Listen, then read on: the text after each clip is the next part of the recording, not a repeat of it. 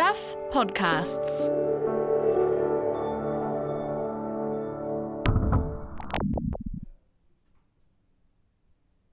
Hi, I'm Michael Wright and welcome to The Long Read from Stuff. This episode is called The Battle of Aotearoa. It was written by press reporter Philip Matthews, who joins me now. Hey Philip. Hey Michael.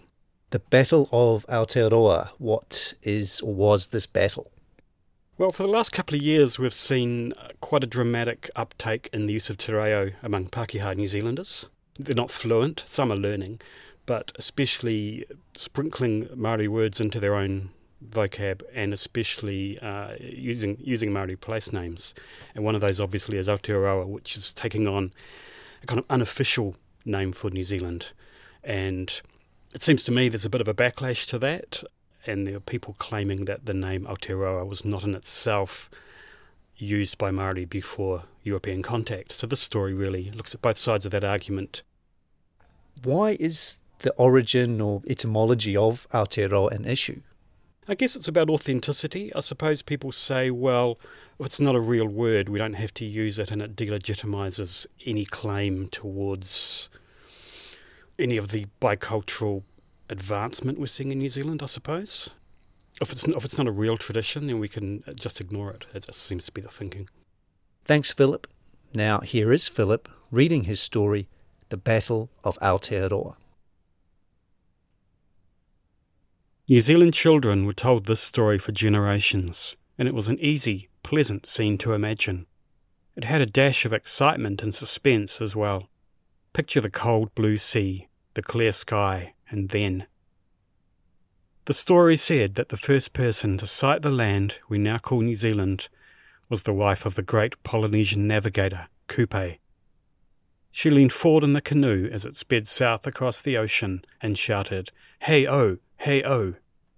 That meant a cloud, and clouds usually meant land. As they came closer, the people on the canoe yelled in happiness, "Aotea, Aotea," the white cloud. Then the abundant bird life and the trees, and thus the land was named, the land of the long white cloud. Aotearoa, as they came to call their home, is how the historian Keith Sinclair put it back in 1959. Saying who Kupe was and what he really did is no easier than saying who King Arthur was, or whether there actually was a King David in ancient Israel. Myths and legends gather around splinters of history to form new narratives, sometimes with a nationalistic or other purpose. There's nothing unusual about that. The adventures of Kupe became part of a myth about a great fleet of 7 canoes that sailed to New Zealand from further north in Polynesia. That too was taught for decades in New Zealand schools, in a version outlined in the school journal. That grand, heroic version of the fleet story was largely discredited by historians in the 1970s. David Simmons, the author of a book called The Great New Zealand Myth, was probably the best known of them. But the name Aotearoa? The historical jury is still out on that. Some will tell you that the idea that Māori ever called New Zealand Aotearoa is as bizarre and unlikely as stories about Kupe fighting a giant octopus on his journey across the ocean. And they will point to a very legitimate source, The Penguin History of New Zealand, by the eminent historian Michael King. The book, which appeared in 2003, is that rare thing, a hefty bestseller about New Zealand history. It's a general history, not a specialist one, and it romps through the story. It can seem like almost every New Zealand home has a copy. But while the public lapped it up, there were critics. University of Auckland historian Caroline Daly wrote in her review that King offers talkback radio callers ammunition in their war against racially based policy. She wrote that line in 2004, in the time of former National leader Don Brash's infamous Orewa speech, but she also seems to have looked ahead to the culture wars of 2021. The relevant part is King's claim that pre-European Māori did not call New Zealand Aotearoa. King called it a myth, quote, popularised and entrenched by William Pember Reeves, who wrote a history of New Zealand in 1898 titled The Long White Cloud. In fact, King added, pre-European Māori had no name for New Zealand as a whole. Polynesian ancestors came from individual islands, he said, and they named islands. So the North Island was widely known as Te Ika o Maui, although he conceded that some did call it Aotea or Aotearoa, but just the North Island. The South Island was Te Waipounamu, or sometimes Te Waka a Aoraki or Te Wahi Paunamu. Stewart Island was Rakiura. But unlike Captain Cook, who sailed around all three islands and immediately recognised them as a set, the great Polynesian navigators did not see the same pattern, according to this story. And, as Daly predicted, King's claim has become useful to those who resist the growing popular use of Aotearoa, which they see as part of a Māorification by stealth, whether it's government departments or companies that want to seem progressive. Take Vodafone, for example. 9 months ago, the communications provider switched the banner on customers' phones from Vodafone NZ to VF Aotearoa. Other companies have made similar moves. But if it can be proved that New Zealand was never Aotearoa, these and other acts could be dismissed as woke play acting or virtue signalling gone mad. And Michael King, who endeavoured to create an understanding between Māori and Pākehā worlds, has been posthumously roped in as their ally. Take conservative radio host Peter Williams. He told his Magic Talk listeners in 2020 that he'd been up reading King's history the night before, and that this book, which is regarded as the best history of New Zealand, shows that, quote, the concept of Aotearoa did not exist in common usage till just over 100 years ago and was based on some pretty shonky historical interpretation. Journalist Carl Dufresne, writing an opinion piece titled Māorification of Smiling Zombies in the Australian Spectator magazine, talked about, quote, Māori place names, most previously unheard of by most New Zealanders, and unused even by people of Māori descent, that have displaced official names bestowed by British colonists. Among those names is Aotearoa, which Dufresne said was of dubious authenticity. Historian and former Labour MP Michael Bassett also cited King when he wrote, Māori didn't have a name for these lands, and only came to accept Aotearoa in relatively recent times. Another opponent of so-called Māorification by stealth, Bassett predicted that, instead of being proud New Zealanders, we'll be expected to call ourselves Aotearoians. Even the Wikipedia page for Aotearoa cites Michael King, from an interview with broadcaster Paul Holmes. Children learnt at school, King told Holmes, that the Māori name of New Zealand was Aotearoa, and that's how it became the Māori name. While King never called it a tradition invented by Pākehā, others have taken that from his account. Former New Zealand First MP Dennis O'Rourke is one of them. O'Rourke tells Stuff by email that it is perfectly clear that Reeves especially, and possibly others too, did in fact invent the name Aotearoa for their own purposes, and his was the most widely read history of New Zealand at the time. O'Rourke says that the name was not used by either Māori or Pākehā before it was popularised by Reeves. Neither Aotea nor Aotearoa were used in official documents, including those written in Māori.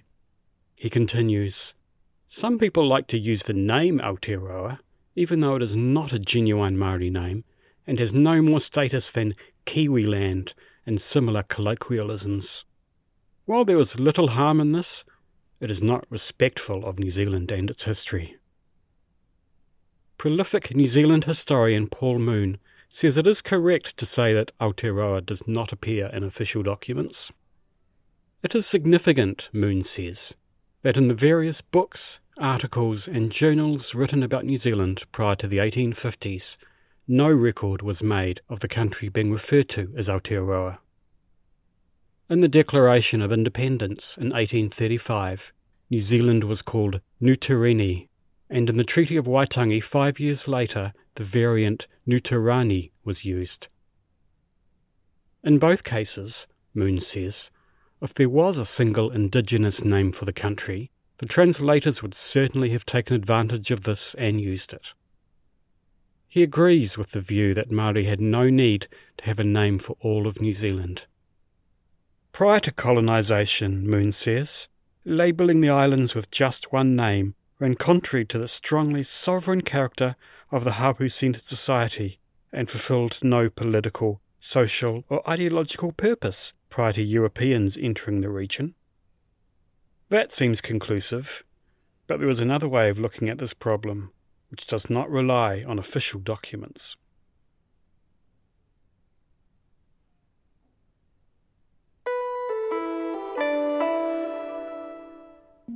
Hi, I'm Carol Hirschfeld, the head of video and audio at Stuff.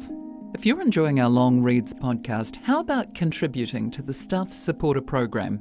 You can contribute any amount you choose, and you can do it just once, or monthly, or annually. Direct support from people like you helps us produce the kind of journalism you're listening to right now. Go to stuff.co.nz/support. Dr. Rawiri Taranui has taught at Auckland, Massey and Canterbury universities, and now works as an independent writer and researcher. He was also the first person to get a PhD in Māori oral traditions. The trick, as he explains it, is to learn how to separate historical fact from symbolism. For example, when encountering a story that has ancestors who stood 9 feet tall, you do not dismiss the whole thing as a fairy tale. It means that you recognise it as a way of representing mana. Similarly, when an ancestor seems to have travelled supernaturally, such as on the back of a bird, that does not mean Māori thought such flight was possible. Instead, it might mean there were reasons to abbreviate a trip from A to B in the story.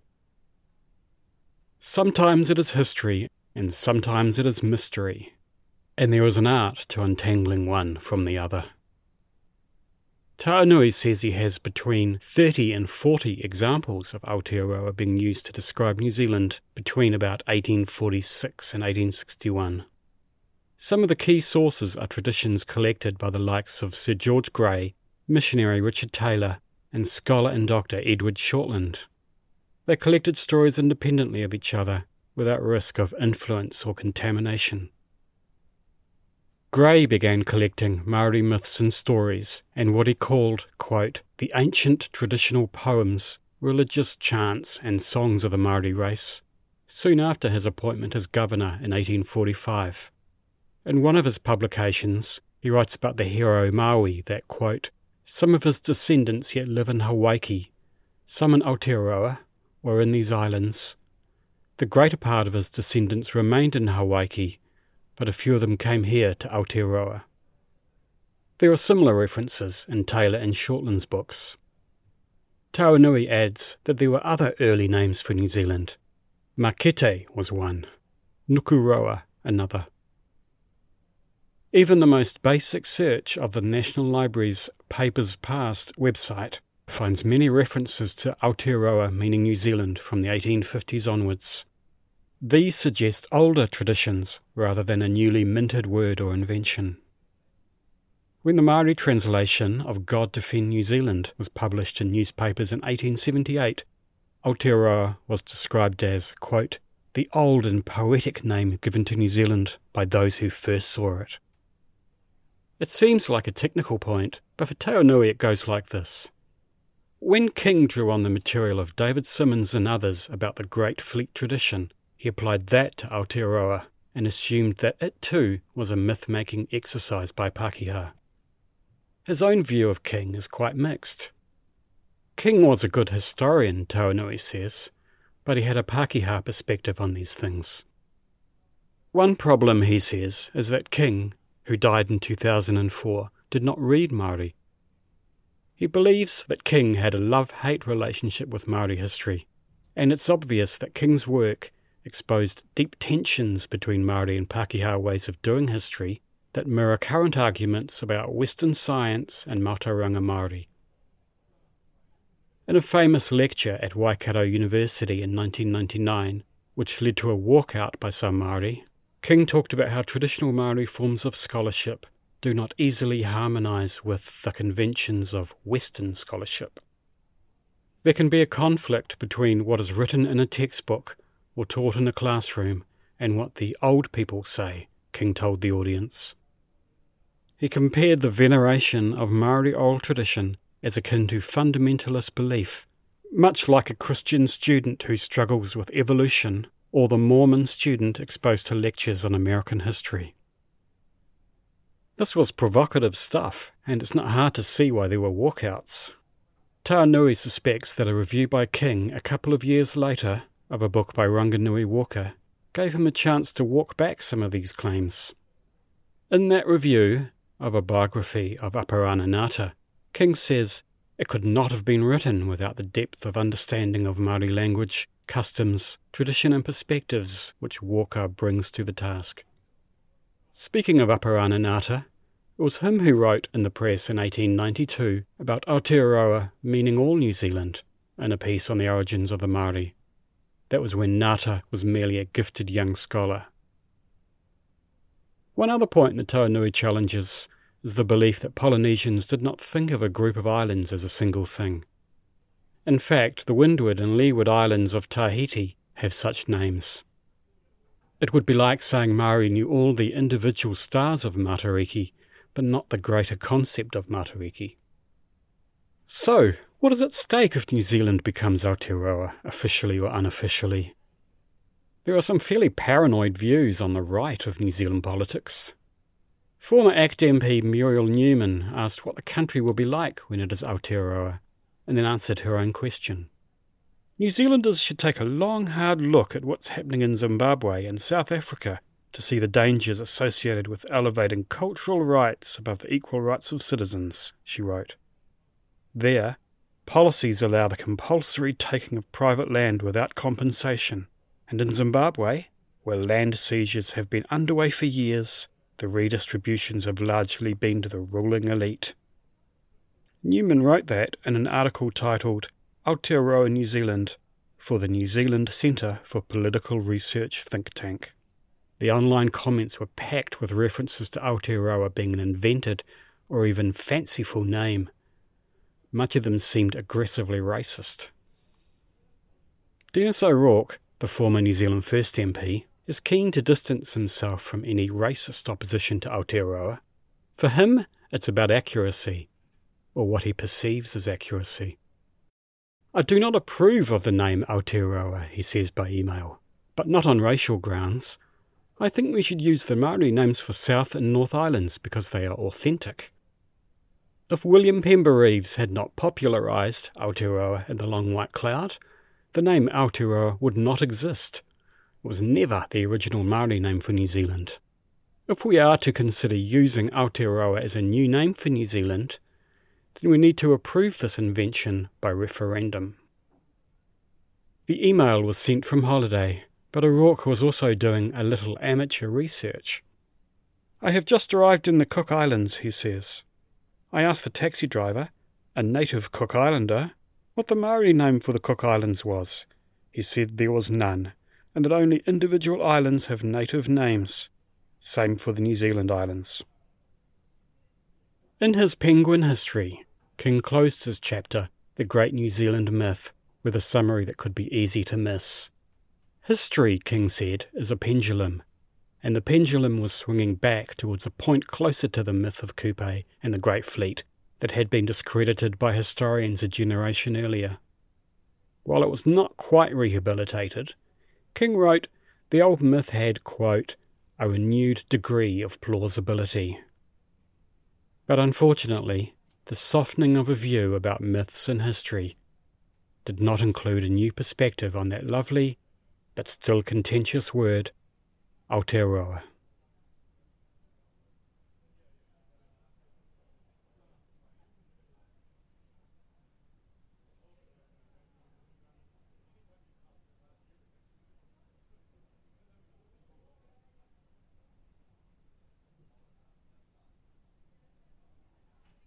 That was The Battle of Aotearoa on the long read from Stuff, written and read by Philip Matthews and produced by me, Michael Wright. This episode was mixed by Jack Price. Stuff's podcast director is Adam Dudding. If you listened via our website, you can hear this story and more like it on the Long Read podcast, available on all the usual platforms. If you liked what you heard, please give us a 5-star rating and a review. It helps other listeners find us. Thanks for listening.